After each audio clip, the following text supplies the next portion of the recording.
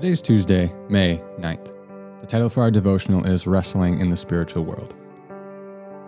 This week we're exploring how we like to order up the natural elements of the Christian faith and leave the supernatural elements on the menu. As we briefly saw yesterday, Paul reminds us in Ephesians 6 that our struggle is not against flesh and blood. Ephesians 6, 10-20 is a powerful passage that reminds us of the spiritual warfare we face as believers and the weapons that God has given us to fight it. Ephesians 6, we're going to read verses 10 through 13. Finally, be strong in the Lord and in His mighty power. Put on the full armor of God so that you can take your stand against the devil's schemes. For our struggle is not against flesh and blood, but against the rulers, against the authorities, against the powers of this dark world, and against the spiritual forces of evil in the heavenly realms. Therefore, put on the full armor of God, so that when the day of evil comes, you may be able to stand your ground, and after you have done everything, to stand. First, this passage calls us to be strong in the Lord and in His mighty power. This verb is a passive imperative, which is logically a strange formulation, right? Passive means the action is done to you, and imperative means do this thing, right? So this reminds us that our power to fight these spiritual battles is not in our physical ability. What can we do in and of ourselves against spiritual foes? Like Gandalf says to his company while they're in Moria, and they encounter an ancient demon, swords are no more use here. This foe is beyond any of you. So to fight the schemes of the devil, we must put on the armor that has been given us by God, and to pray is Paul's two main points, prayer, and the armor of God. We must realize that we cannot fight this battle in our own strength, but we can only fight a spiritual battle with spiritual weapons, in the power of the Holy Spirit. We should also note that Paul tells us to take our stand. He repeats this in verse 13 as well. This is a defensive posture.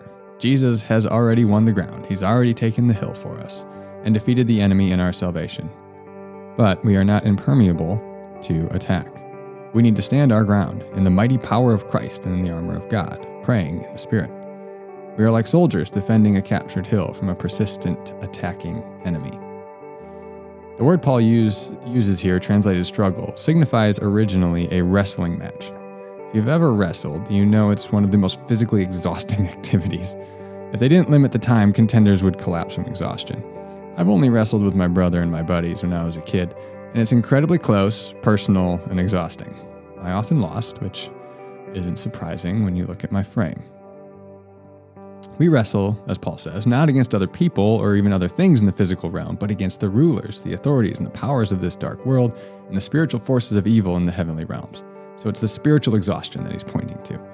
These four terms are meant to be exhaustive for all spiritual forces in the world.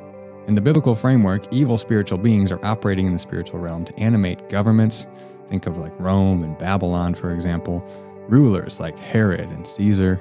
Institutions even like the Sanhedrin, or even later within the church, as well as personal evil spirits that afflict people with lies and sin.